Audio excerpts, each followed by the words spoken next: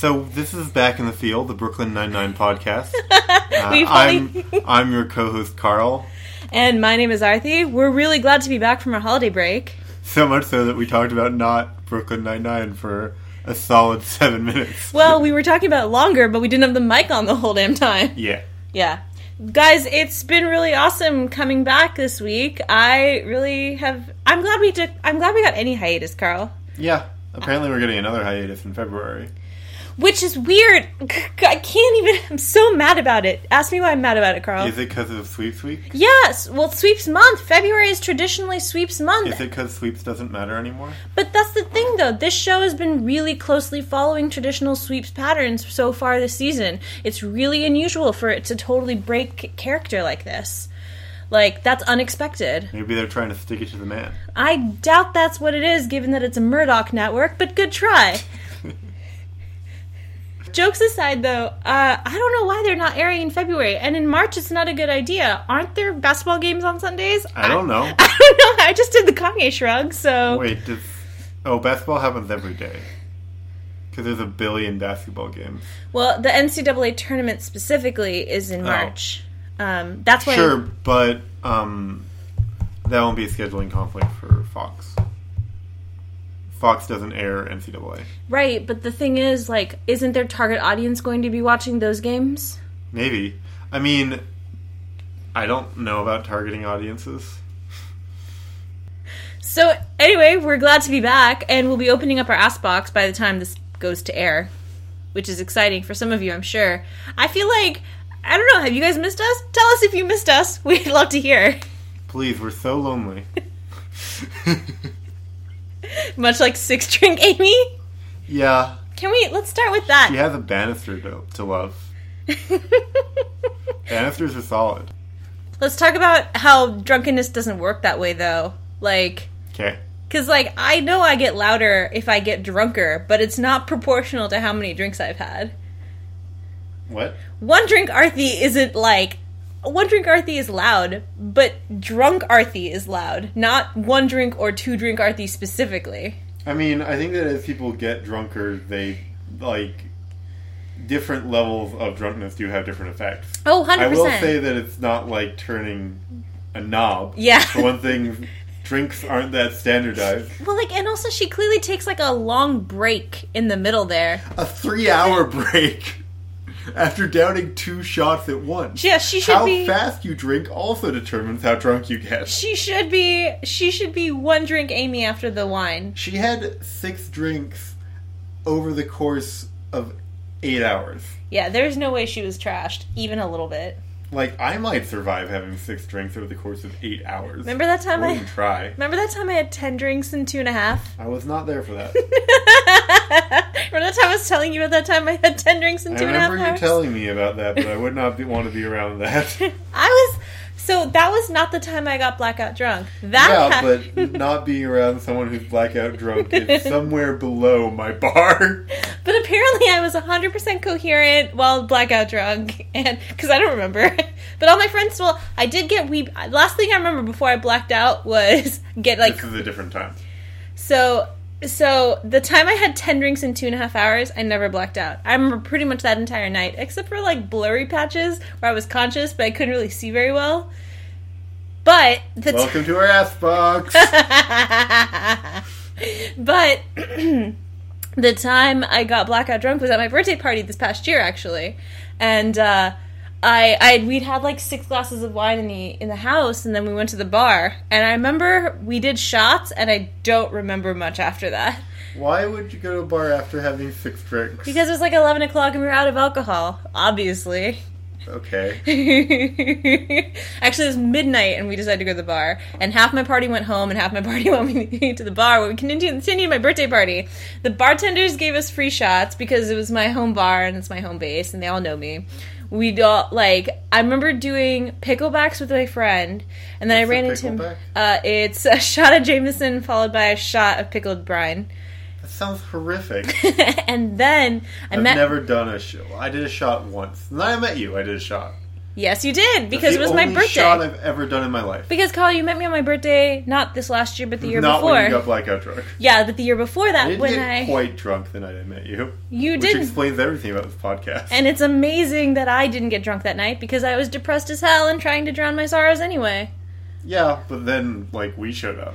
Yeah, y'all showed up, and it was the best. Mm-hmm. Like, that was awesome. I made so many friends that night. Yeah. Yeah, actually, I went 4 of you, and all 4 of you are, like, my friends now. Was there a 4th? Wait, did you not know any of us? I knew Brita, but not the rest. There was 3 of us. Oh, yeah. There was Brita's co-host and my girlfriend. And you. Wasn't there one more girl, though? No. Oh. Am I making up someone? Oh, there was! Yeah, there was another person there. Mm-hmm. And I remember... Okay, so she's the only one I didn't keep in touch with. But the rest of us were all, like, good friends still. But yeah, so when I got... At this last time, I remember... Oh, God, I was so trash. And I just remember, like, talking to my friend... You had a shot, and then something. We did picklebacks, and then I remember, like, I don't remember anything until, like, I came back to myself around 3 a.m, and this was, like, around, like, midnight 30. But I remember at one point in between there, like, talking to my friend and, like, just, like, crying, like, while talking to him. And I was like, oh, no. And I remember why I was crying. I was crying because I was so alone. And, like... And so, bringing this all back, 6-drink Amy is really fucking trashed Aarthi. It's a problem. I mean, alcohol is a depressant. So, if you drink enough of it, you're likely to become depressed. Well, I find... Or dead. Yes, that. I also find just with drinking in general, like, however you feel going into it is sort of how you are for a long period of time through your drunkenness. It'll amplify. It really depends. That's like, true. I've definitely had conventions where I was like, oh my god, there's so many people. And then I went to the bar and I had, like, a beer. And then I was like, oh, everything's fine. Whatever. Numb the anxiety a little bit? Yeah. Yeah, I guess... Like one drink in, you can just, like, click off your inhibitions enough to successfully network with human beings and to create a distributed network of consciousness called a professional community. No, but drunkenness doesn't work that way. And, but I did like seeing Amy's stages of, like... Loud Amy was not around for very long, but... No, but Pervy Amy is hilarious to me. Yes. I do like Perv Amy. I like the idea of Perv Amy and, like, Jake, like, making sex tape jokes at each other. Yeah, I feel like Jake would think that was funny for, like, a little while and then be weirded out by himself and leave. I will say that everyone sort of shrugs and or plays into Amy's drunkenness, but most, like, Gina's doing... But everyone's drunk. Yeah. Everyone's been drinking. Everyone's been drinking. And it's a different, like, that's a different situation. I do and like... You're talking about Gina for some reason? Well, I liked seeing Gina play into, like, Amy's, like, be like, yes, do it. Like, her yes-anding Amy at every turn. That was pretty awesome. I don't know. I like Gina and Amy's interaction this episode. Yeah. And obviously Gina's, like, doing it to goad Amy into, like, you know, her Sasquatch, I guess, as she calls it. It's nice seeing Gina be a good friend. And to Amy, who she's actually been kind of going after. Yeah, and she's gone after Amy in waves. And I think the reason for that is... Now kiss? I mean... That's not directly where I was going to go with that. I'm sorry. Finish your point. I mean, I read this as a very shippy episode for the two of them. But, like... Not my ship, but you know my ship. But what I'm thinking is that Gina often makes fun of Jake, but Jake's been such a good cop recently and has barely filed anything under Banana. And she would trash the hell out of Boyle, but she knows then she'd fuck him again, and she's not ready for that. And, like, she's kind of out of low-hanging fruit. The thing is... She likes all those people a lot. And, like, I think she teased them first. So, like, I feel like she's becoming closer friends to Amy at a speed that alarms her. I like that. I do. I don't know. Because we watched it, you just finished it right before we started, and, you know, I was listening to it rather than watching it, and, she's like, I want you to drink this whole glass of water. And it gave me, like, flashbacks to taking care of my friends in college. Because I was relatively well behaved in college, and I was always taking care of my friends, and it just reminded me of all the really strong female friendships I made in college because I was nursing their drunk selves back to slightly more sober, not going to die in their sleep versions of themselves. Mm-hmm. And it was a really it was touching. Yeah, it was touching, and it was just a really good moment. It was like a good character beat for both of them. Yeah. Yeah. Because I think like when we saw Gina and Amy talking about Teddy way back, we see Amy being like, "Is everything okay? You never text me." and Amy's like drunky, like it's that Tumblr post that goes around sometimes. It's like, be as kind to women as the drunk girls in the bathrooms are to each other. There's that. It's something to that effect. Where it's like, I haven't seen that one go across my dash, and also I've never experienced drunk girls in a bathroom in my life. Because if that were happening, I would be a much worse version of myself. Anyway, point being, yeah. What I was going to say was that 6 drink Amy is shit-faced Aarthi. And it's interesting that she tips over into sad, cause like that doesn't always happen. Yeah. Like, for me anyway. So like, an in vino veritas is a thing. And she obviously like calms down and pulls herself back together. Yeah, but I mean, the thing is that like Amy's in a place where, I mean, of course her response isn't always, "I'm so alone." But like, I mean, she did just break up with her. Yeah, she broke up with her like most of a year-long boyfriend like 2 weeks ago. Or a month, or whatever, right? Clearly Amy's gonna have a long rebound time. Yeah. Like, even if she was the one doing the breaking up. Yeah, that barely matters. I mean, it was messy. To say the least. And like, it was messy, and like, it got entangled with Jake in a way that it's not gonna be easy to come back from, because like, he's a reminder both of the breakup and of the attraction. Mm. And like, she's at this party where the only person giving her any positive attention is Gina. And she thinks that's because Gina doesn't like her. Of course she's gonna feel that way, right? Mm-hmm. Like, she... And it's probably prompted by the fact that, like, she got to this magical 6-drink plateau that she didn't know was a thing that had been built up for her by Gina, and it's not a magical transformation into someone who's worthy of love. It's just, she's drunker and closer to, like, an unhealthy point that she doesn't normally let herself get to. That's not fun. Also, she just came down some stairs. And got removed from a situation where she was being really confident by Jake.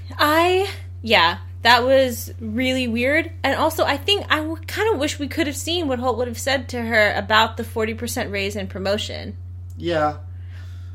Shout out to Deep Shadows and that Tumblr post about, what the hell is up with the timeline? 2 years she's been carrying the precinct? You'd think if it was, like, according to the Junior Time games, it'd be 6. Maybe she was just better in the last 2 years. Honestly, I was actually thinking about this. We know that it was around this time last year that the bet finished its 1-year run. Yeah. I would be willing to wager that she was sort of coasting under McGinley, because everyone was coasting under McGinley. Yeah. And the bet I think the bet changed everything for the entire precinct, not just Jake and Amy. Yeah, maybe. I also think it might be the case that she, like, 2 years ago, she decided to pick herself up and, like, be a good enough detective to transfer out from under McGinley. Mm-hmm. And that's what precipitated the bet. Because she started challenging Jake's record. You know what? And suddenly she was, like, as good as him. You know what? That would explain because we enter that flashback to when they set the bet in medias res. Yeah, we don't know what actually caused that. And I would bet you're right. I think it's actually Gina, but Gina was stirring the pot regardless of what was happening. But I bet you're right. She was starting to challenge Jake, and his like constant just like ego everywhere. Yeah. Yeah. I would be willing to bet that. I would put money on that. Okay. I don't know if we included it in the last podcast, but I know we talked about it, which was that you could see a bet happening again at any given time. Yeah, for sure. Yeah. I don't know if Holt would really let that fire up again, but no, he totally would. He totally would. Yeah. He like planned for a bet for a year. And so, it was yes. three months ahead of Jake at the point of the bet being set. Yeah. He anticipated the bet being set again. Yeah. Yeah. But I would love to see that. I would love to see the bet too, I guess. Anyway, I was going to say, though, we were talking earlier on chat that she asked for a 40% raise and a promotion, meaning she would go from detective 3rd grade, presumably, to detective 2nd grade, presumably. Which, by the way, is a purely, like, it's more about bragging rights than any real power shift. So it's an in-place promotion. Yeah. Okay. But it does come with a mild salary bump. Not a 40% salary bump. No, which was asking for a lot, but strong negotiation tactic. I want a 40% salary bump. I want a 40% salary bump, and I don't even need a 40% salary bump, but that sounds amazing. I need a 40% salary bump. Yeah, actually, I should probably not say that. Anyway. Yeah. I mean, I think it's especially strong considering that she's completely drunk at the time. You can't really think about numbers. But you know what, though? I think she would have... I think getting to confident inhibitions lowered Amy is really good for her. So when I was reading the AV Club review, and I was saying this to you earlier, that I had anticipated originally that the last episode in December would be the Pontiac Bandit returns. Right. And I think they shoehorned in Stakeout late in the game because there's nothing even remotely wintry about Stakeout, let alone Christmassy. It's cold. It's cold, but there's space heaters everywhere, yes, but there's like, they're at a fucking beach and it's like cold as balls out, apparently, in this episode, too. In fact, he explicitly says it's the middle of winter. Oh, and Stakeout. There's nothing wintry about Stakeout. Right. Yeah. There's space heaters in that abandoned building that they're, staking out in. What might have happened is that they expected it to be bumped 1 week because of football, but that never happened. But it's so far back they probably didn't have to plan for that. Yeah, I don't know. Either way... I remember you freaking out about the time slot being so near football back when they announced the shift to Sundays. Yeah, I remember being, frowny face about that. Yeah. Yeah. But what I was going to say was they added Stakeout in December, and I think Stakeout was supposed to be the episode that would have aired this week. And at the end of Stakeout, Amy says to Terry, the way I was being assertive, she doesn't say this explicitly, but she's like, the way I was being assertive was inappropriate, but I do think I need to be more assertive. And then in this episode, uninhibited, hyper-confident Amy says, I want a 40% raise and a promotion. Now, admittedly, she can't be a detective sergeant without taking her test. Holt can't just give her the title of sergeant, as much as I'm sure she would love him to do that. But he can upgrade her from detective 3rd grade to detective 2nd grade. Right. And her getting that before Jake would actually be kind of a coup. Yeah. I mean, so if this is a prestige-driven promotion place thing, then probably the reason Jake is still detective 3rd grade is that McGinley didn't give a fuck and wasn't going to promote anyone. And also, he does have a bunch. So his ribbons, right? A couple of his ribbons are meritorious service. I think he has a 10 or a 12 time. When you get more meritorious services, instead of putting the same ribbon on you 8 times, they add a number on the ribbon. Okay. And Jake's is 12, and Amy's is 6. Jake has a pistol cert as opposed to Amy, who doesn't.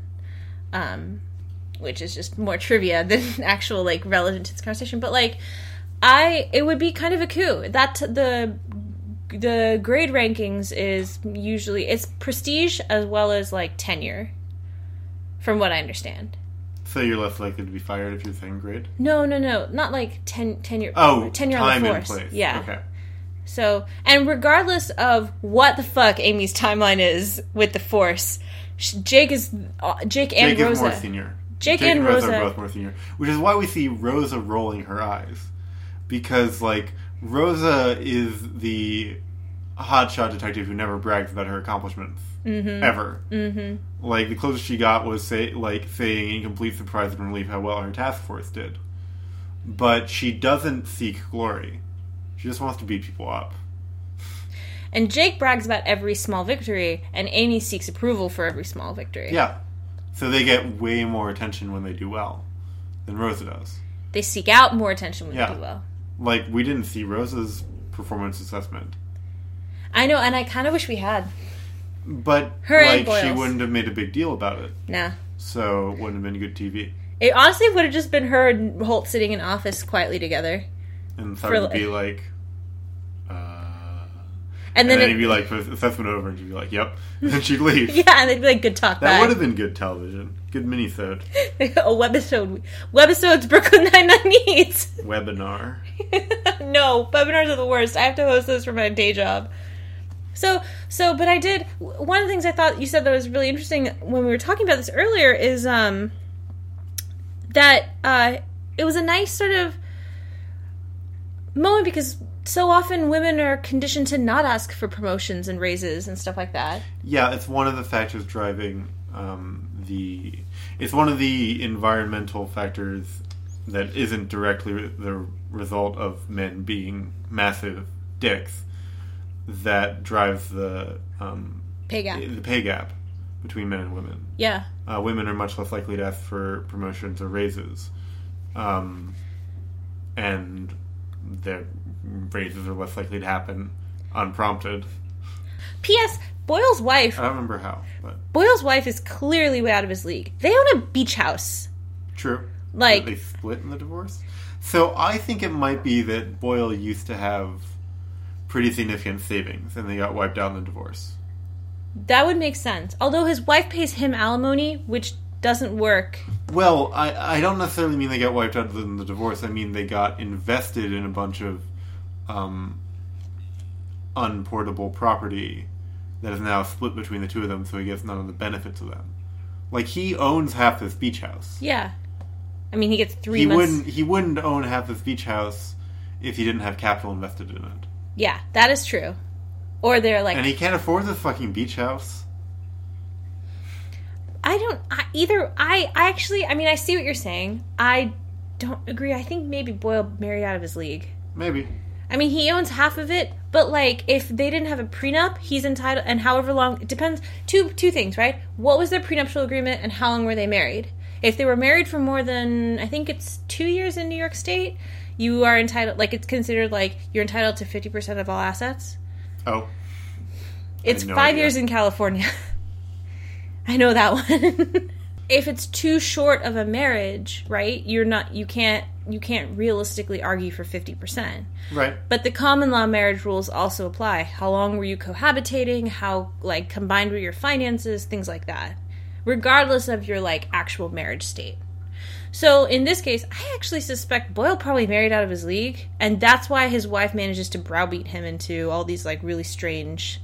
Like, Boyle is a people pleaser. Yes, he will do that. But we've also seen Boyle, when cornered, like, actually build a spine for himself. Yeah. You know? In this regard, with his ex-wife, who seems like kind of a dick, like... She did take the handle out of the door after locking it. She seems really controlling. She does not seem like she gives many fucks about Boyle's emotional state. No, and that's perfectly fine. Your ex is your ex, right? Yeah. But, like, he lives in her basement. Like, he's her tenant. She married Hercules. Like, and she invited her ex-husband to the wedding. Yeah. And, like, there's so much weirdness there. Like, are they friends? Is she trying to rub it in his face? Does she really need to? He does call her mom. Not consciously. Not consciously. His shirt is not a good choice, and I know because baseball tee? Boyle and I have vaguely similar body types, and I've wanted that shirt to work for me, and it never has. The baseball tee? Yeah. I don't look super cute in baseball tees either. Baseball tees are not flattering unless you have a pretty toned body. You've got to have a baseball body. Yeah, and baseball bodies are really slim. Yeah. And wiry, for some reason.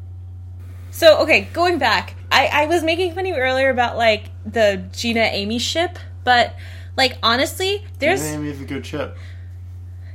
They touched hands. That is more than... That is more. Yeah. That's more than, like, any... That's further than Amy's gotten with anybody on this show. Honestly? Even her boyfriend, we hardly ever saw them, like, touching. Yeah. I was thinking about that, like... I mean, she did put him in, like, a submission arm hold. And he does, I think they have their arms around each other's, like, waist at one point. Yeah, like, he has his arm across her shoulder and stuff. Like, they do touch sometimes. Jake and Sophia are way more tactile. Yeah. That's true. Makes me happy. Teddy's not really a sweep everything off the desk kind of guy. That was so great. I have to say, Agent Carter has even further lowered my opinions of Teddy, whatever his last name is. Detective Thumbface. Teddy Thumbface. Wells is his name. Oh. And Kyle Bornheimer? Yeah, I mean, I know Kyle Bornheimer. I don't think I know the name of his character on Agent Carter. Thumbface. But I'm hoping he isn't around long enough for me to have to find out. Agent Thumbface. He's the worst. His character's the worst. Honestly... He has mustard on his goddamn shirt. Sloppy bastard. Yeah. But, like, Gina and Amy's a pretty good ship. There's, like, a good, like, kind of, like, that rivalry. That same, like, honestly... They would have sex for the same reason she had sex with Boyle. In fact, that's how you forget your ex. With meaningless sex. It rhymes because it's true. It's happening again. Round 2. You know that if I say this happens, it happens, Tumblr. We have a bad habit of predicting the show. Yeah. Well, or a good habit. All I'm saying is that if Gina and Amy sails, I get a second conductor hat. Yes. Can we talk about my ship? You called me a deviant. I did call you a deviant, and they're about to hear why. I 100%. I was like, Carl, there's no ships in this episode. And you, Carl, you said it, well, there's fodder for yours. And I realized you meant my Jake Holt ship. Yep. And you're right. There is fodder for mine. Can we actually, so seriously? Yeah. That scene was so good in the hot tub. You're going to have to be, oh, right. So I think that every interaction that Jake has with Holt is really worth cherishing in this episode. The hot tub was especially good, especially the staging at the beginning. Every time I see the red Solo cup floating across, I'm like, that is a fucking classic piece of cinematography. And maybe it's just the blue and the red. I mean, we've all known about this since Drive. Just an excellent use of colors and lighting and basically just floating heads. I was going to say, because they're so limited with, like, what part of their bodies they could use, like, both of them are extraordinarily expressive. And also because, like, their faces are lit in very peculiar ways. It gives you a really different perspective on them. It was just also really nice, like... I feel like, especially for, like, several episodes leading up to this one, they were leaning really hard into the man-child aspect of Jake's personality. Like, I complained about it in Lockdown, and I complained about it in, Stakeout? Yeah, a little bit in that one, but one of the ones in between as well. Pontiac Bandit. Yeah. I definitely complained about it in that one, where they, like, really lean hard into that. Jake is usually the more mature party in this episode. Like, he's more mature than Terry in this episode. Well, Vacation accidentally. Terry. Well, I mean, semi-vacation Terry. Yes. Vacation Terry is the one who breaks the plan breakdown. He decided to go down and selfishly have a thing of schnapps instead of, like, doing his role in the circuit, which, terrible and cruel idea on Jake's part, but, like, you know.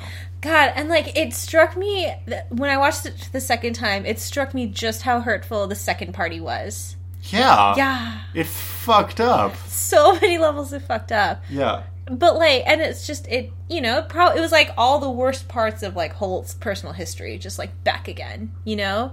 Well, there is no aspect of homophobia, I think. But it is that threat and, like... But, like, more... You know, he's, like, there's probably some part of him that's waiting for him for that shoe to drop in this precinct. Yeah, well, because, you know, how you're conditioned, that doesn't go away, right? What I was gonna say was, like, it's not even necessarily the homophobia aspect so much as the constant othering. Yeah. Like, he says in the episode about Agunakpa, he says, the joke is the hardest part about being a black gay detective in the New York City Police Department, the discrimination. Yeah. And it's like, everyone laughs, and most people are like, what? And it's like, well, he's making a joke about being othered. It's true that, like, all the people who go what are Gina. And Jake. Like, I mean, the other time... Wait, was Jake there? No, you're right. Gina goes, what? Right. That reaction has happened elsewhere, but now thinking back on that moment, it's because Gina doesn't get it. Yeah. No, that's 100% what it is. Like, how is this funny? She doesn't give a fuck. Nah. But, like, it is about... The inherent punchline is othering, right? And so you have a second party that a person is, like, explicitly not supposed to be at. And Scully's down there? Yeah. Scully. Othering. They brought Scully. P.S. Scully is wearing a poultry apron the entire episode. Wait, he is? I didn't notice that. I noticed it when Amy says... it's not a party unless there's 4 people, and between the sheets, and she takes Scully's hand and high five sound effects it. And that's when I first noticed he's wearing an apron that's just all poultry. It's like a chicken, and then it's like a turkey, and like it's all poultry, and like just naming poultry. I think it might even be in French, that language I don't believe exists. Poulet. Le poulet, yeah. But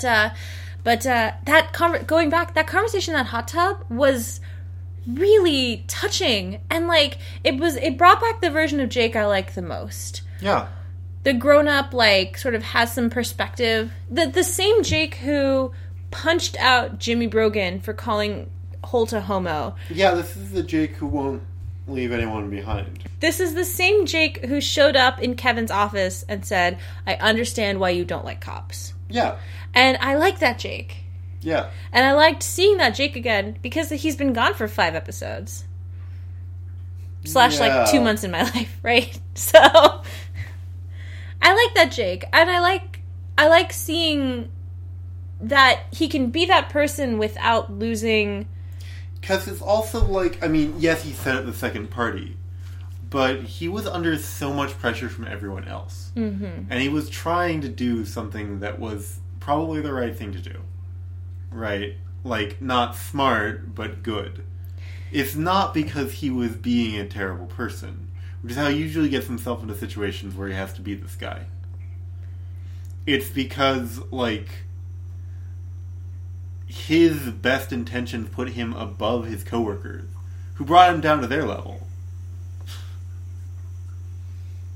Mm-hmm. Which is the number one threat of being a police officer. P.S. Bringing it back. You can cut that if you want. No, I won't, because there's no need to. We've been open about our feelings. I was going to say, though, like, he's got this really... Sandberg has this really lovely, earnest expression the entire time Jake and Holt are speaking in the hot tub. And it's like, you know, it basically is like it's not... When he says it's not about you personally, we all love you. And it was like, oh... Like, there's just this nice... And I'm surprised that scene hasn't been gifted to death, because it's so nice. You know? Like, what a lovely scene. Mm-hmm. Just, I don't know. And the ending, when he's like, and I meant it. I laughed so hard. Yeah. But it was just such a nice moment. And you know actually what it reminds me of? Because when we talked about, we just mentioned that Lakshmi Sundaram co-wrote this episode. That scene in the car with Rosa and Amy from Sal's Pizza, aka one of the other episodes she's written. Yeah. Where she says, it reminded me of that, and also the scene where Jake's like, he's like, when he talked about his dad, and Holt being like, that was not what I expected. Yeah.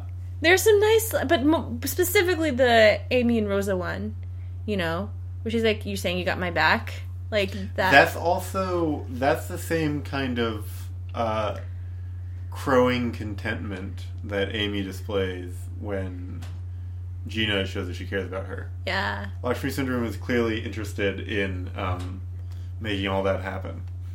I can't say I don't like... I will Keep not... on doing it! Yeah, girl! Was there... That ending game was also Did you see Terry's face when Jake was like, he said it at Terry's kid's birthday party? I did not. Terry's like, what? This beautiful, like, angry, upset face. And before Terry can say anything else, Holt's like, let's do another one. I was like, oh, I see what happened there. Okay, remember when we did the word road trip and we were talking about how everyone is acting all through the scene in, like, 100%? That I noticed that happening in this episode one other time. Well, specifically when Gina recaps Drink Amy, like End Drink Amy. Yeah. And first of all, Amy gets increasingly disheveled as the night wears on. But second of all, every scene that Amy is like doing things, like in the flashback, Rosa is within 3 feet of her, being like, "Oh God, what are you gonna do now?" When she does the thing with the olive. You can't see Stephanie Beatrice's face, but I can only imagine that she's, like, barely keeping it together. Because, like, if it was just so... It was unnecessarily hilarious. I don't know why. I think we should wrap it. I think that's everything I wanted to talk about, Carl. There's many more amazing things in this episode, but we've been going at this a long time, so if there's something that we didn't cover, let us know in our asks, and I don't know what happens then. Carl's done. This was super fun, you guys. It's great to be back. We look forward to seeing you next week. And send us asks with anything you want us to cover, like Carl said. Also, I'm going to tease this now. We have something really cool coming up for you guys in the week after next. The week after next. So keep an eye out for that. And or an ear out. Ah-ha-ha. You'll probably find it with your eyes. We are so bad at this. I'm glad I'm editing it. Thanks you guys for listening, and we will be back next week. My name is Aarthi. I'm Carl. And ciao. Oh, you live in Italian now.